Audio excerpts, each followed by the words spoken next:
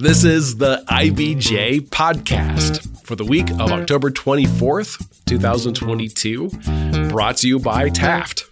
I'm your host, Mason King. Welcome back to the podcast, everybody. This is one of the episodes where I have to expose myself as generally ignorant about stuff that adults should know about. By sheer coincidence, it's a particularly morbid topic that's particularly appropriate for the week before Halloween. And that's about as sexy a way as I can introduce our topic, life insurance. IBJ columnist and frequent podcast guest Pete the Planner had a piece in last week's paper with an uncharacteristically sharp rebuke for a reader who was woefully uninsured. And I took it personally because I have avoided getting life insurance despite being in my 50s, married, and the father of a 6-year-old. We'll discuss the reasons in this week's podcast, but I am far from alone in wanting to avoid acknowledging the need to plan for my own demise. Pete's take is that life insurance is the foundation of good financial planning, as well as being a good spouse and parent. And just to be clear up front, selling life insurance is not part of his gig, nor is it part of mine. So in our conversation today, we're going to dive into some of the big questions that usually come up when one finally addresses this dark elephant in the room, including how much life insurance is necessary. Here's our conversation.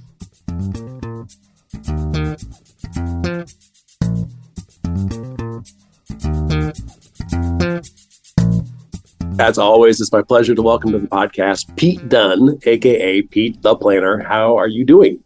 Oh, it's spooky season, and I'm doing great for a very exciting topic that people love to hear about and to talk about with their loved ones and with their friends. This is the topic of the year, Mason. I know. I have to tell you that I am very pleased that you brought up life insurance in your column for the most recent issue of IBJ, because my wife and I met with a financial counselor this week, and she brought up life insurance, and I at least had your column as a point of reference, which until that point was the only thing I ever had read, anything I know about life insurance. It has escaped me for 55 years on this planet. It's one of those things that people don't naturally know about and also hate talking about.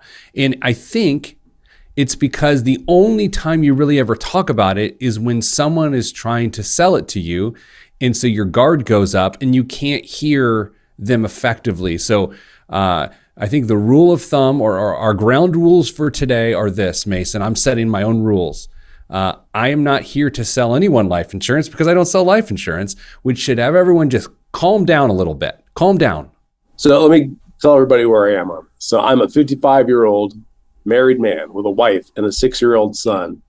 The only reason I have any life insurance at all is because I get this little policy as part of our benefits package. It's like very generous benefits package, a generous policy as part of your generous. I'm helping you out here, Mason. It's open enrollment season. Yes, I will use the information from this conversation we're having right now to help me figure out what I need to do in open enrollment, which is like due tomorrow. Okay. I have been vaguely aware that I should have life insurance, but I usually get tripped up as soon as I see that there are several kinds, and I get confused and I just want to throw it away. I will say there's probably some kind of like cognitive dissonance going on in that life insurance always sounds like you're betting against your own demise or you're betting on your own demise. And I will say, not to pawn this off on my parents like I do everything else, I don't remember my parents ever talking about life insurance. We talked about the stock market a lot. We talked about real estate. We talked about saving money. We never talked about insurance. Of course not. Well, what parent's going to go to their kid and be like, hey, Timmy, when I die, first of all, you get my baseball card. Like, yeah, so this is the topic that people don't naturally talk about. I want to correct one word you used. Mm-hmm. But you said betting on your demise, acknowledging your demise. And that's where the conversation begins. This is not if, it is when. We are acknowledging our mortality. And that's how you have to begin the conversation with life insurance, which people don't like to do. So can you at least acknowledge your demise? Yes. Here comes the but. Here it comes. Everybody listening for it? Shh. I would like it to come at a point of my choosing. I don't know if there's a Netflix show that's about that yet, right? Like, I hear you. But I just think it's important to acknowledge that we're trying to protect your family if that's what you want to do, for a period of time. And by acknowledging that the demise could happen within that period of time helps you make better decisions with your generous benefits package there at work. Tell me that I'm not the only husband and father out there who is woefully underinsured. What if I said you were? I'd be lying. But what if does it change the conversation? No, of course you're not. And there's something I wanted to talk about, knowing we're going to have this conversation today. And I want to talk about it in a respectful way. But it's something that always bothers me every time I see it. I made reference in my column, quite a glib reference. And it's this concept of every time you see a GoFundMe pop up for the local dad who helped out at the Little League, and he passed away, and you see the GoFundMe pop up, that is generally an indication that the person was underinsured and didn't have stuff going, in place. And it makes me sad. I feel like I understand it on a deeper level, having, been a financial planner in the past. And so I know, if nothing else, Mason, I think this is a journey to make sure that your family is not served by the generosity of strangers, if you know what I mean. I know exactly what you mean. I've known of a few young fathers recently who have passed away, and in both cases, there literally was a GoFundMe. Yeah, look, I've contributed to them, right? Like, I mean, we're not being callous here. We're just saying, I think there's a way to acknowledge your demise and appropriately take care of your need. And you mentioned the different types of life insurance, which I think is an interesting place to start, not to derail you. I think you start with the type of life insurance by saying, we'll figure that part out later. Let's figure out how much you need. Because I think if you start with what type do I get, you miss a giant opportunity to get the right amount. Because what you'll do is you'll say, well, I want this type, but this type's more expensive, so I can only get this amount of it. And the second you do that, you've made a massive mistake. And so we want to avoid that mistake. I actually wanted to bring that up because I was, doing what everybody does. I was doing the online calculator, and I was shopping for the premium. Yeah. I was like, I don't think I can do more than $250, whatever. And so that was guiding my decision making in my first exploratory look at the rates. Yeah, life insurance, when you buy it, it's one of those things that you have to have the right amount, as though something happens to you tomorrow. And by something happens to you, what I'm saying is you're dead, right? You have to have the right amount as though you die tomorrow, but you also have to have the right amount that you die 30 years from now, and that amount still matters. And that's the complexity of this, is that once once a family person, once a person who's trying to protect a family makes this decision, they typically don't want to revisit that decision for decades. And that's how they can find themselves misinsured or underinsured. And so let's walk through some of the things that you're actually trying to insure. What are some of the things that you're trying to economically replace when you are when you're dead, right? It's spooky season, right? Let me jump in real quick, because maybe we can let some people go from class early. If I'm single, do I need life insurance? Sometimes. Now, here are the most compelling, in my opinion, reasons why. If you're single now, that doesn't mean you'll always be single. So there is hope. Not that you want to hang out with someone else all the time, but if you fall for that whole prank and you end up with somebody, maybe you will need life insurance. So part of this, Mason, is about what we call future insurability.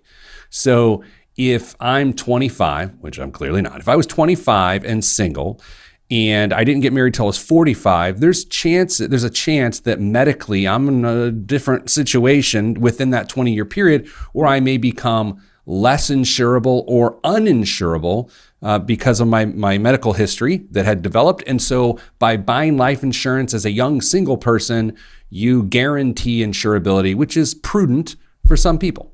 Right. So if I get like a 20-year policy, they're not going to evaluate me every year to make sure I'm still insurable. I've got it for 20 years. No, they are going to evaluate. They're going to underwrite you at the time that you purchase the policy. And then what happens is you just mentioned something interesting, a 20-year policy. What that typically means is that the premium you pay is level for 20 years. It does not increase. What often happens is in that 21st year, you still have the coverage, but then the premium sets to what your age is at the time. Oh. So that's where it gets a little interesting. So when my son, my youngest child, was born 10 years ago, I got a 25-year policy on my life, right? So that's to say I bought 25 years worth of protection and sleeping well at night. And otherwise, it was up to me to become financially viable within those 25 years to then take care of my significant other in the event of my passing. But my kids are out of the house and theoretically taken care of at that point. Okay. Is there another reason why a single person might want to get life insurance then? You know, honestly, I know some people that have just said, I just want to leave money to people when I die. And I want to use life insurance as a multiplier. Now, you do have to prove a case for, why you need life insurance to some degree. You have to say, why is this person, what's the purpose of the purchase? Now, that's not that strict. I mean, it's not that big of a deal. They're going to still sell people life insurance. However, some single people want it. Some people who have debts that aren't going to be forgiven at death want to make sure that their loved ones aren't burdened with those debts. And of course, there's the term in the industry called final expenses, which simply means your final party. Sometimes it costs something, Okay, but in my case, and probably many people's cases, we have people who we want to care for after we die directly, our spouses, our kids. Spouses, our kids, our debts, like a mortgage. And ultimately what this is the way I think of it. When you die, your income dies. And so you need to replace your income if your income is depended on. And in my house, my income is depended on. So when I die, there needs to be a giant check to replace my income. We'd already started talking about term insurance. So that's the first kind. Let's say number one is term life insurance. Yeah. And term is there. You are guaranteed the premium stays at a certain level for a period of time. It is a term. So oftentimes a policy will go to age 70 or go to age 90, but you're getting that level term, the level premium period. But term just means there's no cash value and it is not permanent. It is not indefinite. It ends at some point in time, which for a lot of people, a lot of young families, a lot of older families, is the most affordable way to go. It will allow you to get the proper face amount, the proper death benefit, but it puts the onus on you from a financial feasibility standpoint to make sure that you're building that nest egg, because when that term expires and you are no longer insured and you die, then you've been paying on all this insurance, and then your survivors are dealt whatever cards are left, Right. I'm going to back up again, though, which was the thing that we had talked about earlier. How do I know how much I should get insured for? You got to love rules of thumb. There's an old one that says 10 times your income is an interesting place to start.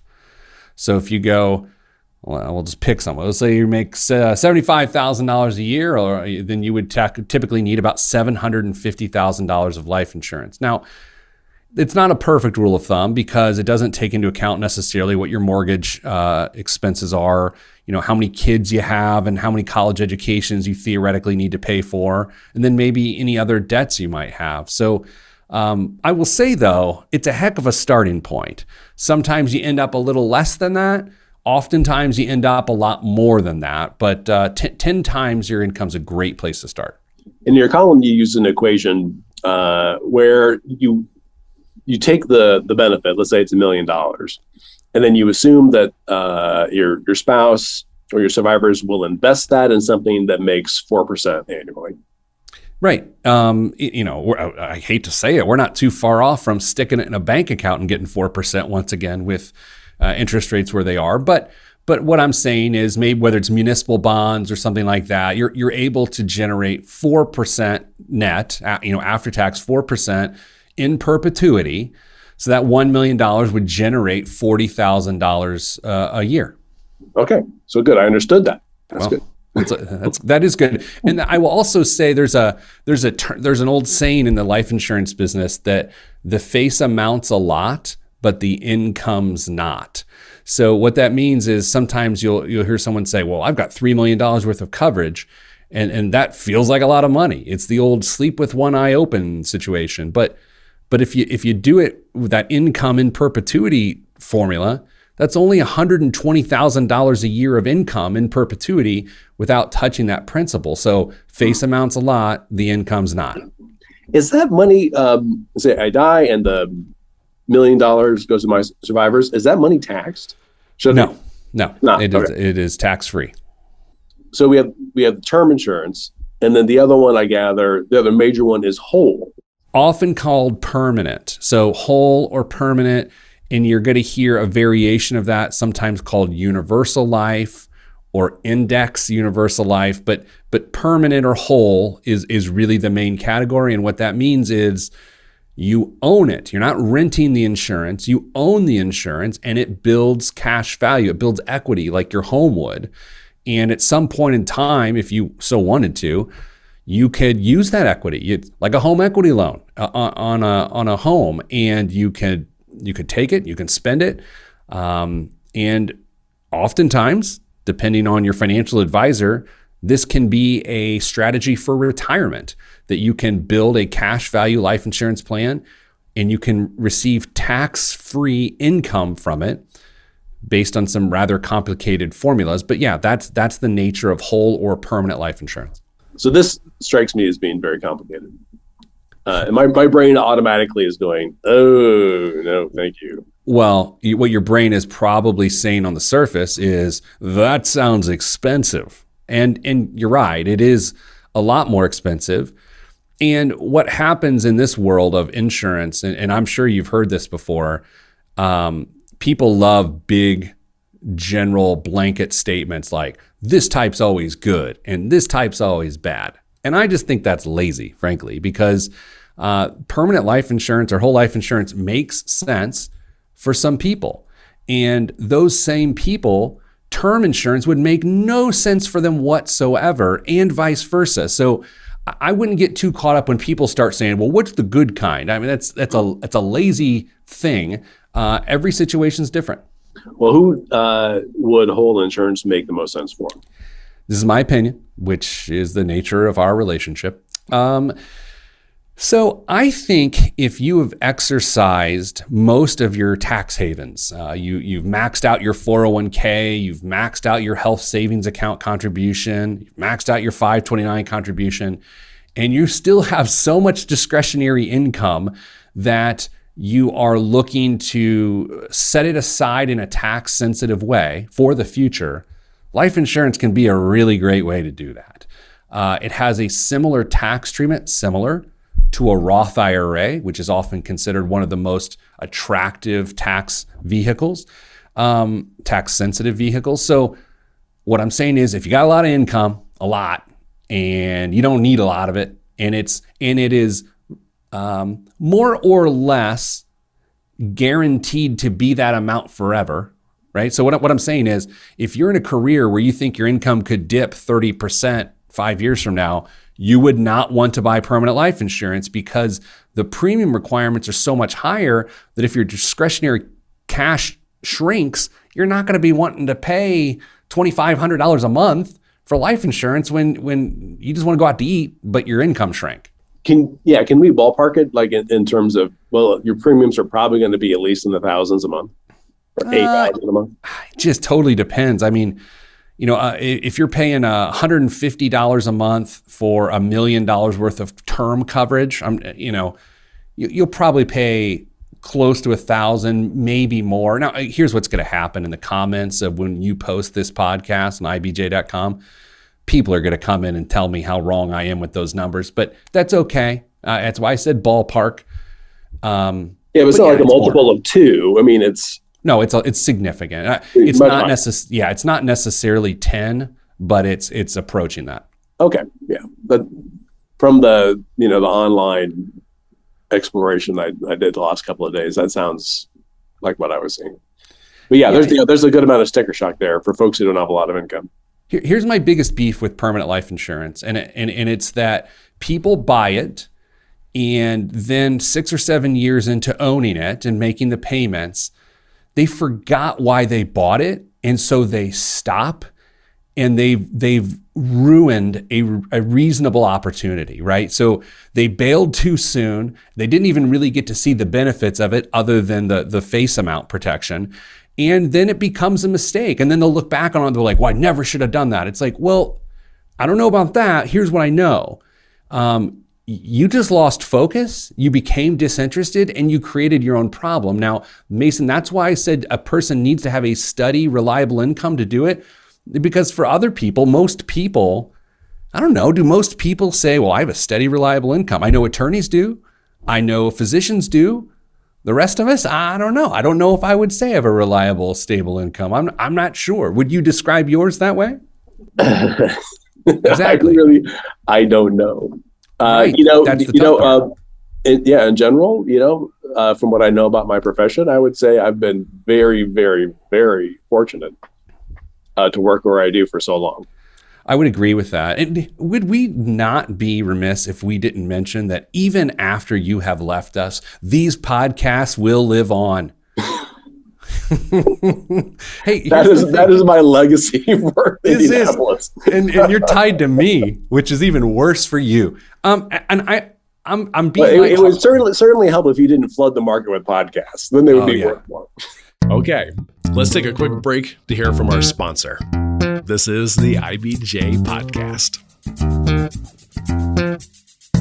Taft, today's modern law firm. With more than 625 attorneys across 11 offices, we provide solutions to the business issues facing middle market and emerging companies alike. We do this through a highly collaborative and inclusive team approach. Taft, the modern law firm. To learn more, visit taftlaw.com.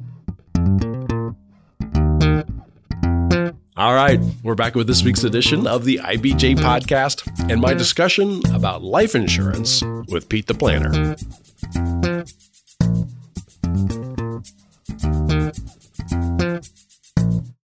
Now, let's talk about group life insurance, because that's what the generous benefits package you have at the Indianapolis Business Journal.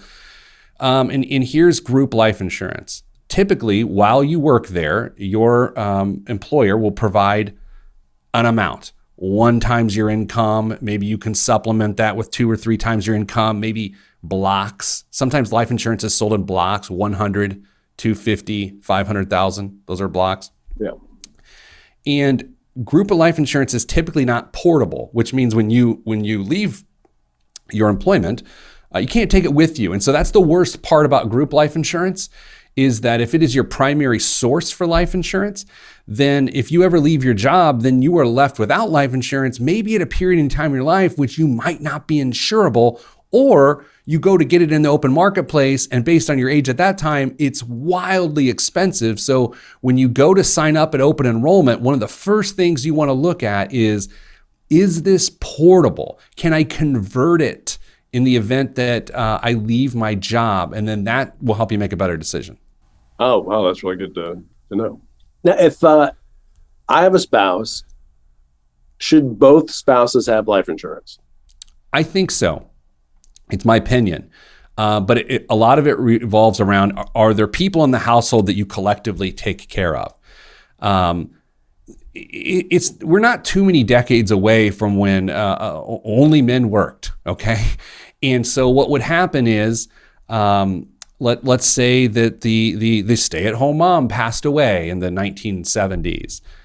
How did that go? Did a family member just pick up the slack? I mean, in the modern society in which we live in, there is an expense associated with childcare. And so if there's not a pool of money that helps unburden the survivor with those expenses, then it's a missed opportunity. So I always think, especially any stay-at-home parent, would need some amount of coverage to create a pool of care to take the burden off the sole worker who is then a single parent. Gotcha. So yeah, definitely. So this is the Uncle Charlie clause. If you don't have an Uncle Charlie. Yeah, that's true. I believe that's what they call it, is the Uncle Charlie clause. Your research has been amazing. And who knows how long Charlie's going to stay around? Yeah, I think I will say this: different married couples need different amounts, right? Income is part of that. It's a tricky one, because sometimes when you buy term life insurance, you can get something called a spousal term rider. It was also the name of my garage band in high school. I think they have a product at Sybaris. I think that is. That is the spousal term rider. That one, term's not in that one. The spousal term rider, it just means, hey, if I'm buying $500,000 of life insurance for just a few bucks more, seriously, you can add $100,000 for your spouse. So that's an interesting way that deals with that one working income. Besides the group insurance, is there any other major insurance category we need to know about? Well, I mean, sometimes you hear about AD&D, which is different than ACDC. AD&D is accidental death and dismemberment, which is a lot more fun to say than it is to talk about. Basically, what happens is if your death is accidental or dismemberment's involved, it either pays out differently, meaning it might pay out double or something like that. But I see fewer and fewer of those policies these days. Not that I look at policies all day, but it's not as common as it used to be. I also hear mortgage insurance sometimes, which is different than PMI, which is private mortgage insurance, which just protects the bank in the event that you default. Mortgage insurance is life insurance marketed as mortgage insurance. So in the event that you pass away, your survivor has the mortgage paid off, which is, again, another form of life insurance. If we go back to term, or even, somebody who has whole and wants to time the market, as we say, how long should I insure myself? Like, I'm 55. Should I only insure myself until I'm sure that I'm not going to have a regular income? If I were your financial advisor, number one, I would make you take me out for drinks. Number two, you have a 6-year-old, right? I do. Okay. So I think bare minimum, you get the 6-year-old till 22 years old, which would theoretically get him out of college. So I'll do the math. That's 16 years, bare minimum of what you would want maximum coverage. So you will never need more than you will need right now, theoretically, and the same amount for the next 16 years. And what I would do is probably round up, because policies aren't really sold in 16-year blocks. You probably need a 20-year policy. And it would just need to be the right face amount during that period. Is there a point at which I would be too old for life insurance? Like, so old that they just wouldn't insure me? You remember those infomercials, like between game shows and stuff, like whether it's Gerber Life or, for the cost of a cup of coffee, you can insure. It's like one of those things. There is what's called guarantee issue life insurance. For in smaller amounts, it's like $10,000 of permanent coverage. But other than that, Mason, you actually can end up being too old for traditional coverages. I'll say this. I hit 44 years old a lot faster than I thought I would, right? So I remember when I was in my 20s, and as a financial planner, life insurance was part of my practice. And I would look at rates. I'm like, oh, this isn't bad. I mean, I looked at rates today in anticipation of our conversation, and they were, higher than I think. To get the sort of coverage I would need, I think my quote was somewhere between $160 to $220 a month of term coverage for a 20-year policy. I bought the same policy 10 years ago, and it was $95 a month. So, it can go up by about $100 a decade. So this segues to an interesting question, because as we've discussed, we have a 529 plan, a college savings plan already for the boy, and we've amped up how much we put in monthly. So that's in motion. We both have 401ks that we contribute to. My question is, all this gets pretty expensive and my budget gets tighter. If I could have $1 million insurance policy, or max out my 401k, or maybe get the platinum Cadillac Health insurance plan? Which is more important? I will say this. I don't think life insurance is even near the top of the list of things that are cut first. I think life insurance is a must. Then there's the buying of the life insurance. We're all afraid of life insurance salespeople, that they're going to give us something that costs too much money to pad their own pockets. That, of course, not everybody is like that. It's a horrible cliche. But how do we go about buying it in a way that we can feel confident about? Yeah, it is a terrible cliche, actually. Sometimes it's true, sometimes it's not, like most cliches. Well, you're going to get a needs analysis, right? You're going to start with how much do you need? You have to start there, because if you start with the default of we're going to get a certain type, you're going to make a mistake. So how much do you need? Okay, here are the two main types, term and permanent. You look at A, can I afford them? B, do I have other financial objectives? Like, am I trying to get rid of income from a tax perspective? Do I have stable income for a long time? And that can guide that decision. But then it's where it gets interesting. Then a mobile nurse comes out to your home and they take your blood. You leave them a sample of your urine. They weigh you, ask you a number of uncomfortable questions. And then a few weeks later, they make the determination after they've gone through your medical records of whether or not they want to insure you for the price they said they're going to. Some people hate giving blood. I've had people back when I was a financial advisor, like, I don't want to do it because I hate giving blood. It's like, okay, so wait, you're going to leave this to chance because you don't want to give a vial to blood. You're okay with your family sort of swinging in the wind. They're like, yep, that's the math. Dude, I had cancer. I feel like I gave blood every week for about 5 years. I just learned something about you. I have a favorite place, actually. Yeah. Oh my gosh. Yeah, right there. Visuals are always good on the radio. I'll put a picture up. Okay, good. People of my of my forearm, of my veins.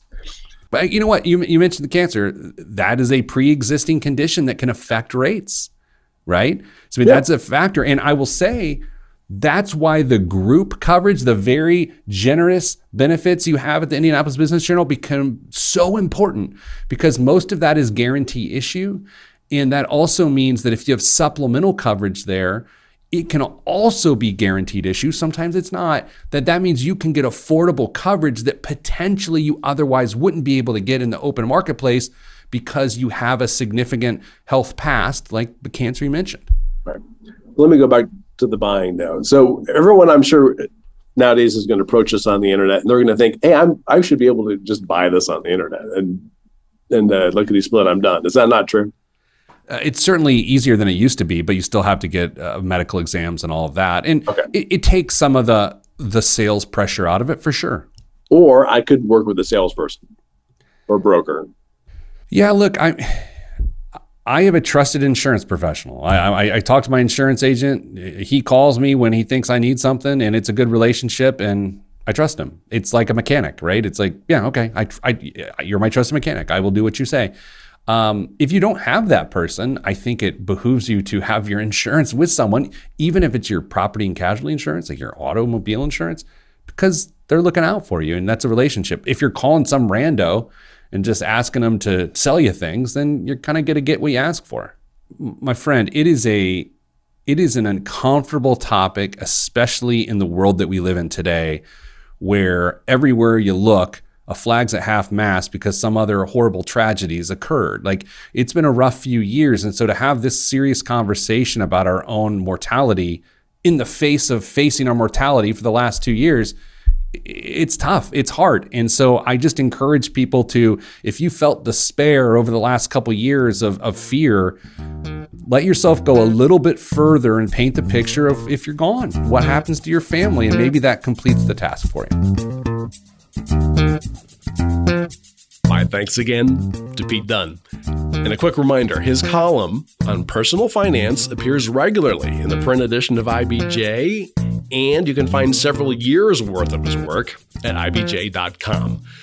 And before you get on with the rest of your week, there are a few stories in the latest print edition of IBJ I want to point out.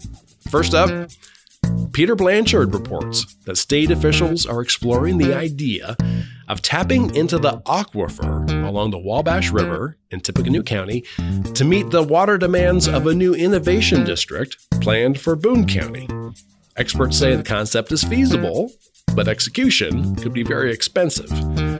Also in this week's issue, Dave Lindquist sheds light on the eclectic music venue and art space Healer that's beginning to shed its reputation as one of the city's best kept secrets. And John Russell explains how the IU School of Medicine is using mouse brains to try to solve the riddle of Alzheimer's disease. Again, you can find these stories in the latest print edition of IBJ or online at ibj.com. I will say it's easier to access all of the latest local news about business and politics and all of IBJ's data on Central Indiana's business community and economy if you're a subscriber. And here's a new development. We have wrapped all of IBJ's content together with all of the stories, columns, and podcasts from our sister publication, Inside Indiana Business. And now it works out to just about $3 per week for actionable information about every notable business development across the state. You won't find Indiana's story told with this kind of breadth and depth anywhere else.